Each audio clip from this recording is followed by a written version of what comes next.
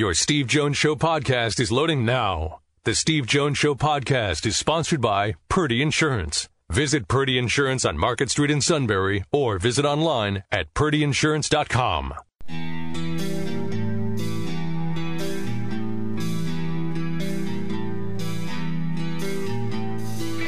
Sports talk where your voice counts. This is the Steve Jones Show on News Radio 1070 WKOK. Now from the Sunbury Motor Studio, here's Steve Jones. Today's show brought to you by Purdy Insurance, Market Street in Sunbury. Go to purdyinsurance.com. And we're in the Sunbury Motors Studio. Sunbury Motors, 4th Street in Sunbury. Sunbury Motors Kia, routes 11 and 15 in Hummel's Wharf, and online at sunburymotors.com. Play-by-play call of the day. Wisconsin drives to the 1-yard line. Penn State comes up with a 4-and-out with Jaquan Brisker capping it. The sophomore quarterback drops back, floats it in the end zone, and it's intercepted. Brisker! Wow! Brisker! What a game! Penn State! Defense!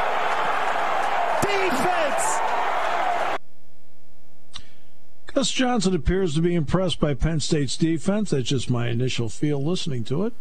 All right. Gus actually popped in the poop briefly on Saturday. All right. With that now, with the NFL season coming up, we turn to, without question, one of the best in the business. My highest respect to the great Merrill Reese. Sir, welcome back. It is great to have you with us. Thank you, Steve. I am still getting over that Penn State win. I watched every single second of it. And I had a 4:30 tea time, and I was 15 minutes late. It was one of those games. Have you had these games where, when it's over, you felt like you played? Yeah, I've had a few of those. They just drain you, absolutely. Didn't have any of them last year.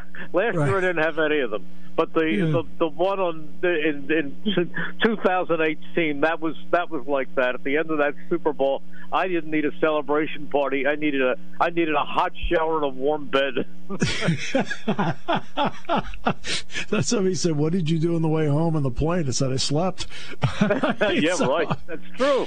Oh my goodness, Merrill. You know what the funny thing about that is, and you tell me if it's the same for you guys coming back. People always say to me after a great win, "Boy, that plane ride home must have been fun," or after a loss, "Boy, that had to be a long plane ride home." And I say, you know something? And this is my experience. There's no difference. If the Eagles win, it could be a dramatic game, whatever. In the locker room, they celebrate, but by the time they get to the plane, they get on and they are physically and emotionally drained.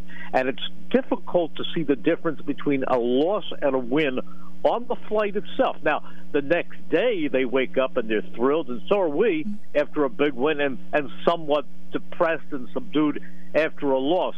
But on the plane, it's just everything is just drained out of you, and you just sit back and you can't move. The exact same experience. And when people say that to you and you say, no, they was pretty quiet, they act like they're in shock, but you have lived it. And what happens is they want two things when they're on the plane: food, right, and rest. They want to be off their feet, and they're tired. So that's true. I mean, in the old days, they wanted two things when they got on the plane: food and beer. But that doesn't happen anymore. It's interesting because Jack Ham mentioned that to me when we were getting on the planes in the old days. He said they'd have beer waiting for us. I said, no. I said, welcome to the new age. Well, when we went up the steps to the plane, each person was given a container with 2 beers in it. And then I think it was Mike Ditka or some coach who got picked up for drunken driving on the way home, and the NFL cut it out. It was Ditka. It was Ditka. Exactly. It was. Amazing. When a training camp starts, you probably get asked the same question.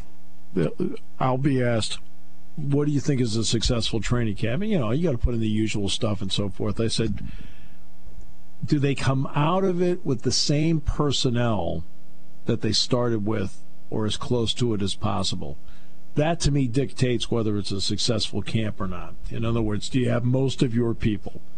I don't know if you have the same standard, but did the Eagles come out of this camp essentially with the same people they started with? Yeah, they did, but for a different reason. They didn't hit.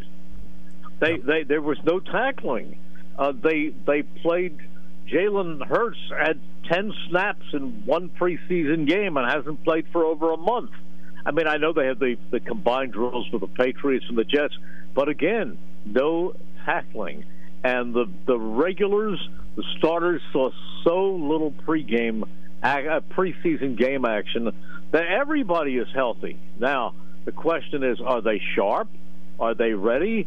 If they are, then my antiquated traditional thinking goes out the window. Because I went into this summer, Steve, thinking that what I would like to see, and nobody asked me, but what I would like to see is for Jalen Hurts to have 5 quarters.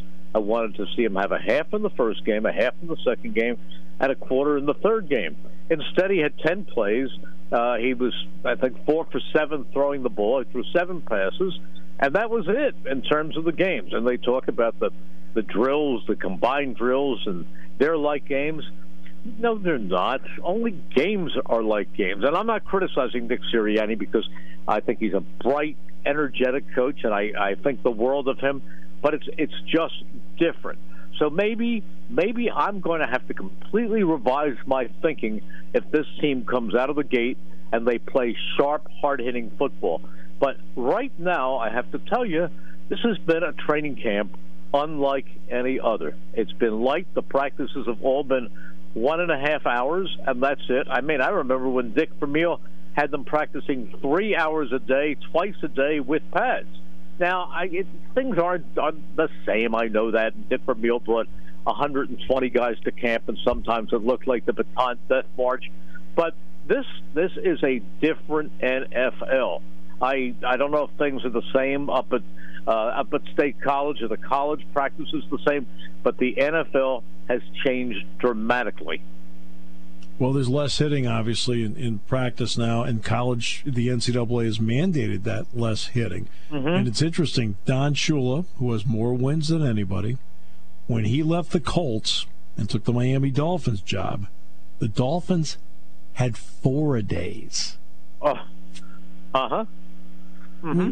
That's how much it's changed. I mean, that's the change in mentality. And that's why I always tell people, I don't know if you feel the same way, Merrill, but I said I usually start to see some really good, solid tackling, usually at the beginning of the third game of a college season. That the first couple of games you're trying. Now, Penn State tackled well Saturday, all right? So I give them a lot of credit for that. They did tackle well. But usually it's not till like the third game where I start to see, because I think that's where the tackling takes place. Well, I've always, not always, but I've felt in recent years that September is to the NFL what the preseason used to be. Yeah. Yeah, exactly. Mm-hmm. Totally different. Can you get a gauge? I mean, they're practicing and practicing and practicing it. Can you get a gauge about the kind of handle the players have on Nick Sirianni's offense? No. You know why? Because I haven't seen Nick Sirianni's offense, and I haven't seen Jonathan Gannon's defense. All I have seen is vanilla. Base offense, base defense. I haven't seen one trick play. I haven't seen one gadget play. I haven't seen one blitz. And now I've seen blitzes in practice drills, obviously, but there was no blitzing in the 3 preseason games. There wasn't one jet sweep. There wasn't, there was nothing. It was totally different. It was just as basic and bland as you could possibly be. So I'm not prepared to tell you whether Nick Sirianni is going to be a run-first coach or a set up the run with the pass, or if Jonathan Gannon's going to be bring the kitchen sink or play it more conservatively the way Jim Schwartz did. I don't know. I don't know. And that's a fair answer. In terms of obviously Rager came in last year, but Devontae Smith ended up being the first-round pick this year. How excited are you to see that kind of skill set in the Eagles' offense? Oh, you know what? I used to watch him at Alabama, and I used to daydream and say, "Oh, if only the Eagles, could draft Devontae Smith, he could turn this franchise around." And then I'd say to myself, "Nah, forget about it. They'll probably take some fireman who plays center." Which they did one year, by the way, a guy named Danny Watkins. But the truth of the matter is, you think about things like that, but you don't really think he's going to end up on the team that you broadcast. And he did, and he is amazing. He is. I cannot wait to see what he looks like when he actually has a full game to play in Atlanta. I think he's going to be an instant star. And then, of course, there's the Miles Sanders factor as well. And I guess Miles was a little up and down catching the ball in the preseason. But you feel like the Eagles have a chance to get balance on offense just based on personnel. I do. About Miles, I mean, he got criticized for his catching ability last year. That was mostly because Carson Wentz was hitting him in the either over his shoulder pads or in his ankles. I mean, Miles Sanders is a good receiver, and he showed that in his first year. Miles Sanders is a great kid, and he is a wonderful running back. The only negative would be that he hasn't been totally durable so far. He has gotten nicked and missed time. But Miles Sanders is a tremendous running back and a real character young man. I think he's great. It goes to a 17-game season this year. I don't know how much of an opportunity you've had to talk to the players. When you have, has that been brought up about the extra game they have to play in the regular season? Steve, how about this? I have not met anybody who's drafted after 2019. I never met anybody from last year's team, and I've never met anybody from this year's team, other than the group press conference that they have after a tent when they send the guys up. I haven't met Jalen Hurts ever. Wow! Because the COVID restrictions are so great. There's no open locker room. You are not allowed to walk over to a player when he's walking off the field. It's complete. Of course, you're never going to have locker rooms after a game or anything like that. I don't know one guy. I mean, personally. So it's tough to get a handle. I mean, I watch them at practice, and they seem enthusiastic. I mean, there was never a day at practice where I thought they were dragging. They were always moving quickly, and they looked enthusiastic. And Nick was the kind of coach. He reminded me, from a demeanor standpoint, of a 39-year-old Dick Vermeil who came here. Same kind of approach where he's all over the field, talking to this guy, talking to that guy. You just feel the sparks coming out. But I honestly have not met a player in 2 years. And I know you travel with the Nittany Lions. Mike Quick and I will not be traveling, at least going into the year, unless something changes later in the year. I don't know. But we're back to doing the road games virtually, except for the Giants and Jets games at the Meadowlands where we can drive. Wow. Boy. How have you found that, calling a game off a monitor? How have you found that to be? It's different. Last year we had something called the All-22, which I'm not sure we're getting this year because of I don't know what kind of regulations. So we had 6 different screens. We had the screen for the game being the actual telecast in real time. We had that screen also in the delay that the viewers were getting. We also had the All-22, which was a panoramic view of the field. We also had a screen for statistics, a screen for drop-ins. I mean, my head was bobbing and weaving all over the room, but it didn't matter. And we also had crowd noise piped in. So I think a lot of people told me that they couldn't tell the difference. They didn't know if I was there or I wasn't there. I mean, they said it sounded like a normal Eagles broadcast, so I take that as a compliment, and I hope we can do it again. But once you get the knack of it, it's okay. Now, in some cases, it's better. I mean, for example, when we go to Washington, to FedEx Field, we have the worst view anybody could ever have. We're sitting in the lower corner of the end zone. There's an overhang. I really can't see the scoreboard. And when they pass the 50 going from my left to my right, I'm not sure if they pick up 6 yards or 16. So when we go to Dallas, to the stadium my son calls a monument to excess, when we go to the Jerry's World, most of the time when they go down towards the 20, I'm watching the game on that big screen anyhow. Yeah. So it's you get used to it. You do what you have to do, but it's still football, and I still love every single second of it. And yes, it does. Yeah, I could not tell last year at all whether you were at the link or on location. So yeah, I felt the same way as other people. And as for Merrill's ability to describe the broadcast booth, as somebody who's done a game at FedEx, and as somebody who's done a Cotton Bowl at Jerry World, he is spot on. Oh, isn't that unbelievable? Oh. I mean, I just sit there and go, "You got to be kidding me!" I mean, especially FedEx. Not only at least in Arlington, you're up. In FedEx, you're low. What the heck's the thought process there? I mean, really low. I mean, I remember the old RFK Stadium when I started doing the Eagles and the Washington team. Incidentally, what kind of team in 2 years can't even figure out a nickname? Isn't that unbelievable? They don't even know who they are. But anyhow, that old RFK Stadium, we used to look down at ants. I mean, but I could see the ants, and I could figure them out. I mean, I could remember that. I could see those guys, and I could see formations. But and I'd use the binoculars a lot, of course, and also at the original Texas Stadium. We were originally great at that middle level, but then of course they moved that into suites, and then when they put us up on the roof again, and we were practically doing it out of a helicopter, but still we could see the whole field. And there's a worse one. Oh my gosh, I never thought there was a worse one, and I experienced the worst one 2 years ago, and that was Miami. The places had 14 names.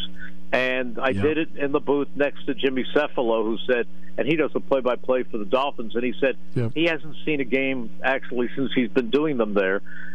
You have to almost work exclusively off of the monitor, because you're in a corner of that end zone, and half of the field is blocked from you. So it's a real challenge, I'll tell you that.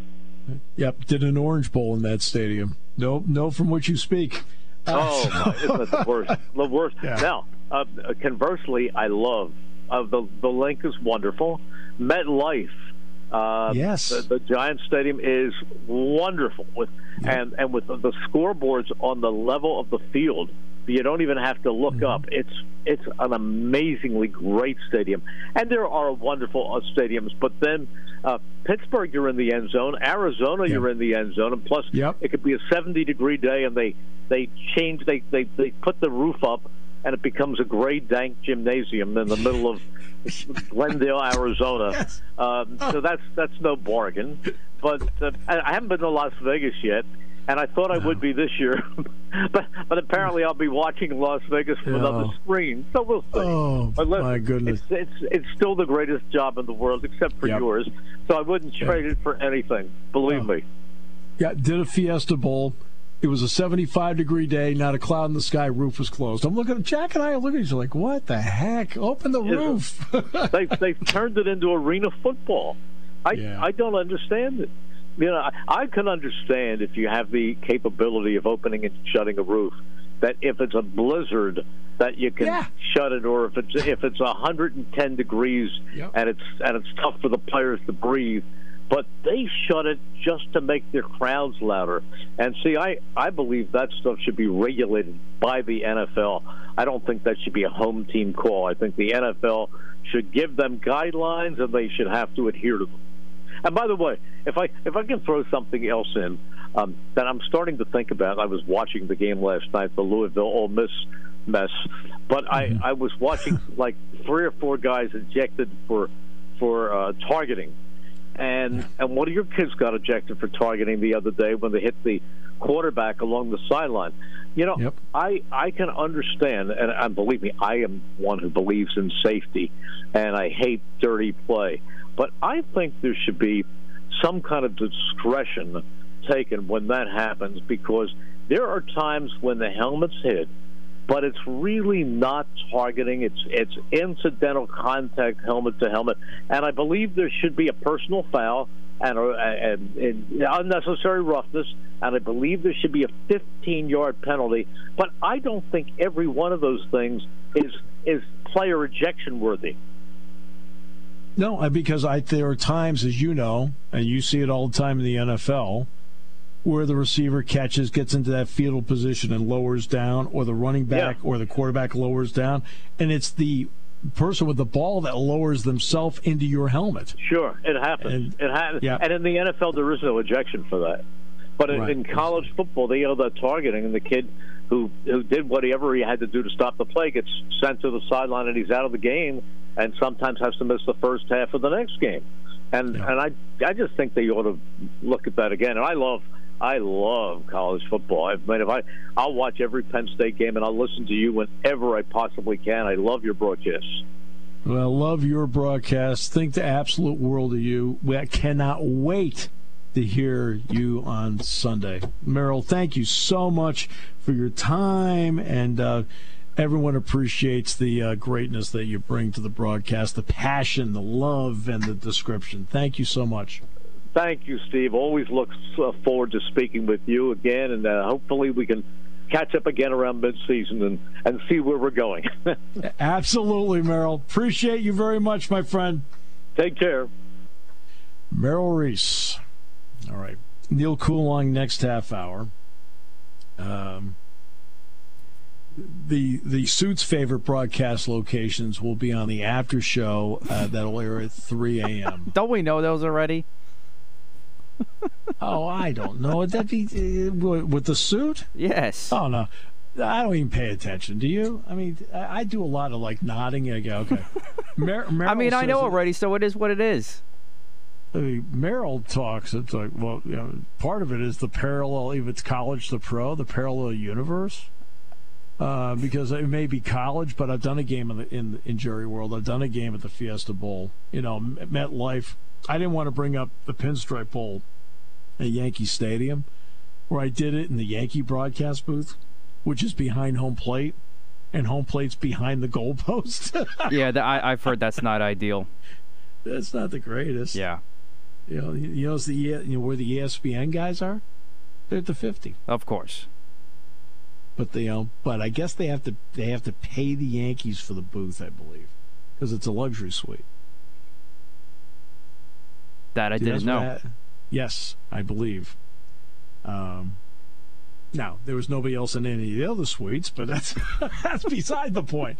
All right, back with Neal in a moment. Thanks to everybody out there. Great to have you with us today. Brought to you by Purdy Insurance. Market Street in Sunbury. Go to purdyinsurance.com. Okay, what's his least favorite? The suit? That would be Thompson Street Stadium, home of Jersey Shore. Yeah, but he just doesn't like the people there. It has nothing to do with location. He's anti-Jersey Shore for some reason. He just, he doesn't like the football program. Doesn't like the people. He's very surly, grumpy. Meanwhile, Dave walks in, home and away. Hey, Chief. I mean, he walks in. There's that guy with the Chief again. Yep. Mr. Grumpy. All right, back with more in a moment on News Radio 1070 WKOK. S-U-I-T, that spells suit-da! When it comes to car buying, there's the other guy's way, and then there's the SMC way. The other guys force you into a vehicle you really don't want. The Sunbury Motors way lets you take the time you need to browse, ask questions, and take the test drive and think on it. For over 100 years, the Mertz family and all their employees have made your experience the most pleasant one you'll ever have. The other guys won't offer you the best price for your trade, no matter how much they say they will. The SMC way is their promise to provide you with the most money the market shows your vehicle is worth. The SMC way is to offer you all applicable factory rebates on new vehicles and generous discounts. Looking for a pre-owned vehicle? The SMC Way checks each vehicle with a 200-mile radius to determine the lowest price, then beat it. It's the lowest price promise, just part of the SMC Way. The choice is up to you. The other guy's way or the SMC Way. The SMC Way wins every time. Sunbury Motors Company in the North 4th Street Auto Plaza, Sunbury, and at sunburymotors.com. Selling more cars and satisfying more customers for over 100 years. Penn State football's on News Radio 1070 WKOK, WKOK.com, and the Sunbury Broadcasting Corporation app. Touchdown, Penn State! The Nittany Lions take the lead! Penn State football is sponsored by Turbotville National Bank, Sunbury Motor Company, Carpet Man, Glick Incorporated, Lawton Insurance Agency, Roar Bus, Gracie's Flowers, Mid-Penn Energy, Landis Originals. Join Jack Ham and me for Penn State football this Saturday. The Nittany Lions take on Ball State. Taking your calls at 800-795-9565. This is the Steve Jones Show on News Radio 1070 WKOK. Now from the Sunbury Motors Studio, here's Steve Jones. Today's show brought to you by our good friends at Purdy Insurance, Market Street in Sunbury. Go to purdyinsurance.com. And we're in the Sunbury Motors Studio, Sunbury Motors, 4th Street in Sunbury, Sunbury Motors Kia, routes 11 and 15 in Hummel's Wharf, and online at sunburymotors.com. Later in the week, we'll talk about the passing of Tunch Ilkin with Bill Hillgrove. But I want to take something that is very close to home. We lost on Friday Bob Buhner. I love Bob Buhner. First met Bob, I don't know, 10 years ago. There was a Boy Scout dinner in Danville they asked me to speak at. And it turned out that in the seating area, the person sitting right next to me was Bob Buhner. And from that night on, we became the best of friends. And I could call Bob anytime about anything.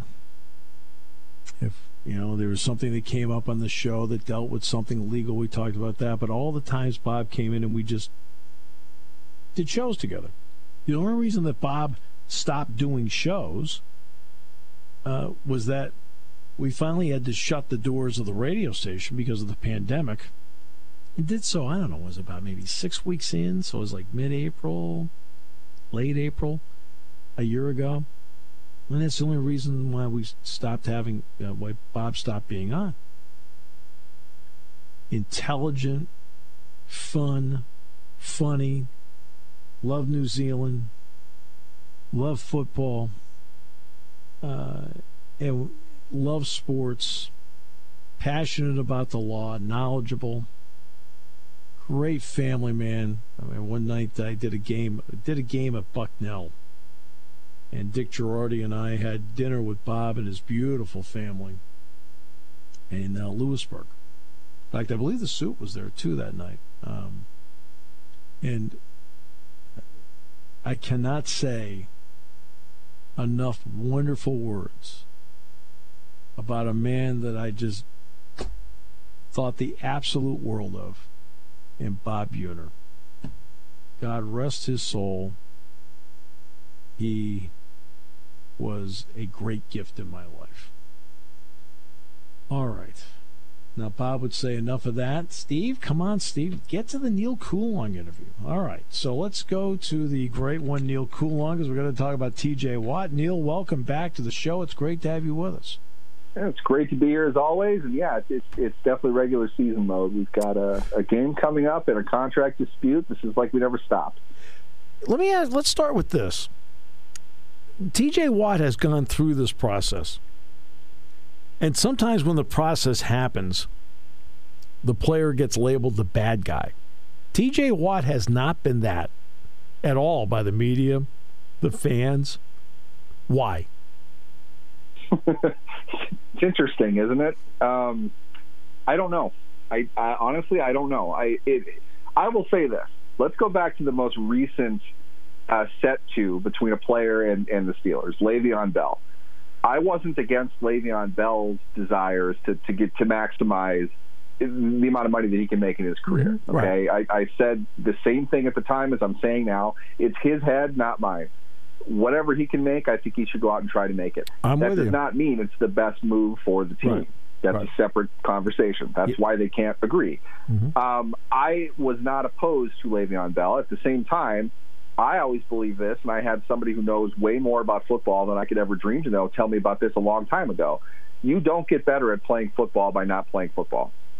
So right. Exactly. For Bell, in his situation, to play on the tag and then to not play at all, a suggestion that it didn't seem he really told anybody he was going to do. And I've heard that he really came to that decision at like the 0 hour, right before he was supposed to show up and sign. He didn't do that.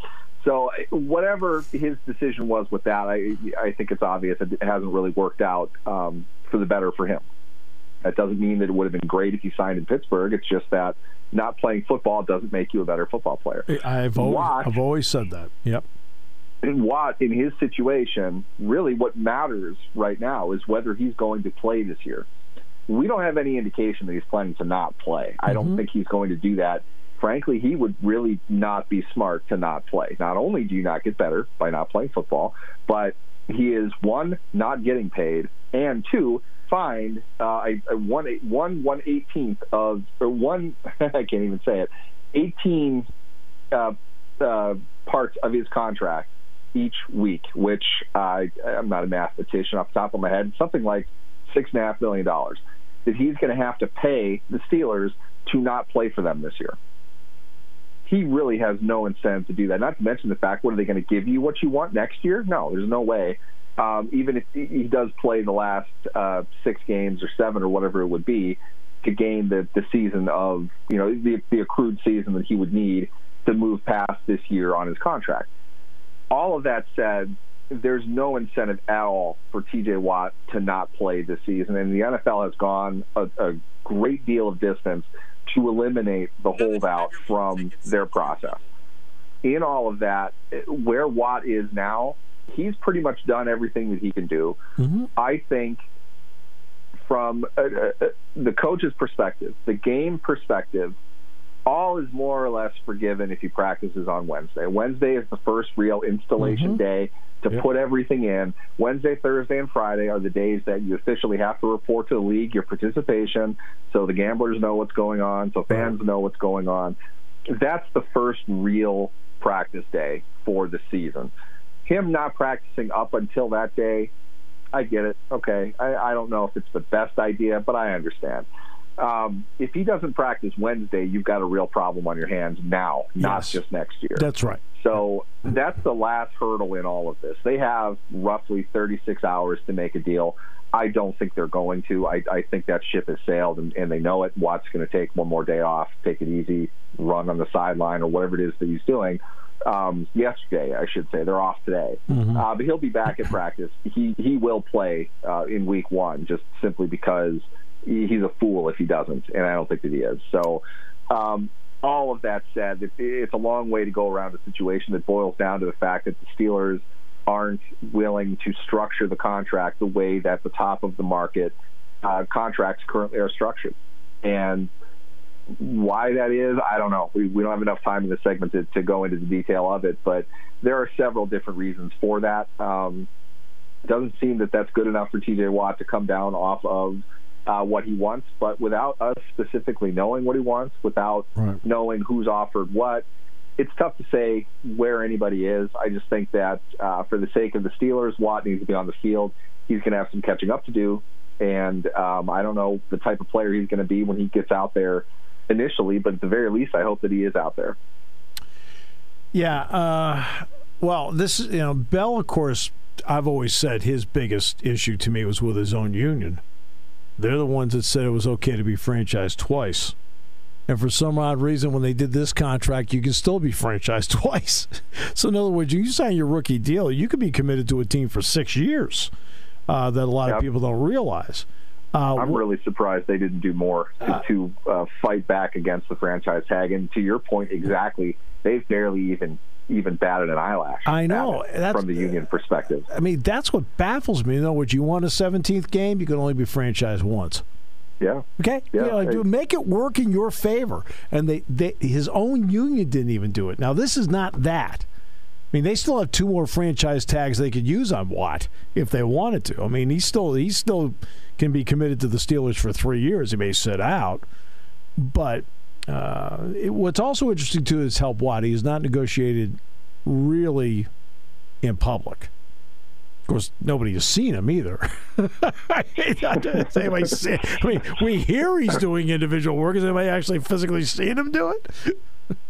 That goes back to what we were saying about the idea that they want to get training camp away from Latrobe, too, that this is more ability. It's a situation not specifically because of T.J. Watt, but it's another situation they get to avoid by closing off access and not having to address certain issues. And this is a big one. And, yeah, we don't really know what's going on. Everything that I'm speaking as far as the numbers go are what his agent is likely to go pursue, simply because this is what the market will bear. He's a better player than Joey Bosa, the last player to get the top contract at the position that he's at. And Bosa got $135 million overall, $102 million fully guaranteed in the first 3 years. Right. T.J. Watt is a better player than Joey Bosa. So yes. T.J. Watt probably is going to be asking for $150 to $160 million overall, with probably $110 guaranteed in the first 3 years. I'm probably not exactly right, but the numbers can't be much different than that from Watt's perspective. There's no way he would take significantly less than that. He's not going to take less than what Joey Bosa got. Nobody would. So if we're talking what he's going to do and how he's going to do it, the market will speak. He will not. His representation will not. Right. He doesn't have any reason to speak. But at some point, he's going to have to be made available to the media. I promise you, that's going to be the media session most attended by everybody, locally and nationally, and it's all going to be about his contract. But someone asked me about any training camp, and they say, what's the key to the training camp? Look, you want to get your work in and so forth, the basics. I said, but to me, one of the keys is, especially when you're a good team, do I come out of training camp with pretty close to the same team I entered training camp with, personnel-wise? The Steelers are not going to be able to do that. I mean, there are a couple of guys that are out. What has that meant now to the structure of what the Steeler team looks like? I think that's a great question to ask leading into Week 4. Not that it's not pertinent today, but the answer to that, I think, is going to be fairly obvious in these first 3 games. You don't know what you have without Stephon Tuitt. Your offensive line was up in the air anyway. Now you're on the backups of the up in the air offensive line. We're not sure what this is going to look like. You probably didn't want 2 rookies starting in your offensive line in Week 1. It's ironic because you remember back in the day when the hype was all from the draft, all the offensive line. David DeCastro was supposed to start in Week 1. They had high hopes on Mike Adams being able to start in Week 1, and neither of them did. So now you've got a guy, your new Adams and DeCastro are Kendrick Green and Dan Moore, and both of them are going to start taking in the 3rd and 4th round. You have to look back a ways.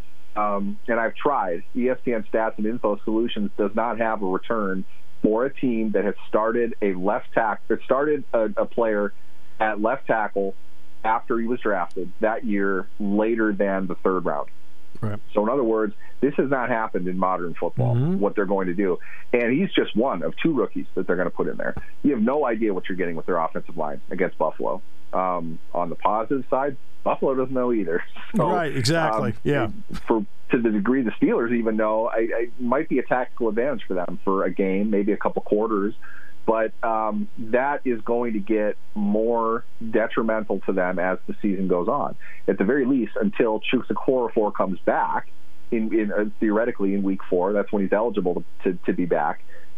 He comes back in, you have a decision to make whether you're going to put him into the starting lineup right away or you're going to stick with Dan Moore. Moore is going to be the one who decides that over the next couple of weeks. So you don't know what they're going to have. You just know that this team is going to fundamentally change in Week 1 when you get T.J. Watt back out there. Then again in Week 4, theoretically, if both Stephon Tuitt and Chuks Okorafor are eligible and able to come back, the team's going to fundamentally change then again. Mike Tomlin won't even reveal who's playing slot cornerback for him right now. Right. I'm going to go out on a limb and guess that they have a good idea. They're just not real sold on that idea yet either. So maybe that changes up. I just think it's going to be interesting. This is really going to be a week-to-week team. And as I've said in the segment before, I think this is a team that will at some point win 4 consecutive games, and they will twice lose 3 consecutive games. Yeah. They're going to be completely up and down at the mercy of their roster. And this is really kind of what you get into with really kind of a new assembly that you have of several different players. And then on top of that, your best defensive player, maybe your team MVP, missed all of training camp. Didn't even go to the walkthrough on Monday. That's how steadfast he is in not practicing. He did individual workouts, Neal. Come on. Yeah, he ran on the sideline. I know it's he's got his cardio in. I don't fault him for that. I'm sure he can run a mile a lot faster than I can. It doesn't mean that he can go up against an NFL left tackle on Sunday in the heat at Buffalo and be able to do much. Probably wearing black jerseys. I can tell you, supposed to be upper 80s and humid in Orchard Park on Sunday. So, I can tell you what he can't do. I mean, I can tell you flat out what he can't do. He can't cover Saquon Barkley on a wheel route. All right, I already announced that play. Sorry. All right. I even remember that one. All right. So. As you know, I'm the type that, I take a very cautious approach. I take it week by week. I like to let the season breathe. Buffalo's an interesting situation. In some ways, is the opening game, I'll just ask the question to ask it. In some ways, it's actually a referendum on the Bills after what they did last year. Is a referendum somewhat on them just in a week 1? I think if you're Sean McDermott, who's done, I think, a masterful job in building a consistent team, which has not existed in Buffalo since Jim Kelly was there. Yeah, he's put together a consistently quality team. And Buffalo was as manic as any team in the NFL. There were weeks where Ryan Fitzpatrick would trot out there and they'd beat the Patriots by 30 and then get crushed by the Jets the next week with probably a different quarterback. They're a good team. They're balanced. They have all the pieces I think you need to compete for a Super Bowl. And they're going to be right there. I saw the Steelers' schedule at Buffalo in week 1. It's like, okay, well, never mind. Once again, they're starting on the road with a loss. I mean, they're not going to beat Buffalo in week 1. They are at the tip of the spear, in my opinion, as far as the AFC goes. The Steelers are not at that point. They're working to get to that point. Buffalo is going to be a very staunch challenger for them to start off against, especially when they're going to need to figure out a lot more of themselves, I think, than Buffalo certainly does. You're looking at, in my opinion, kind of a 2015 Steelers team coming out of the gate without having any clue really who they were, especially defensively. That's going to be more, in my opinion, what they're going to look like. Our thanks to Merrill Reese today, Rich Scarcella, Neal Coolong. Back tomorrow with more. Today's show brought to you by Purdy Insurance, Market Street in Sunbury. Go to purdyinsurance.com. And we're in the Sunbury Motors studio. Sunbury Motors, 4th Street in Sunbury. Sunbury Motors, Kia routes 11 and 15 in Hummel's Wharf on News Radio 1070 WKOK.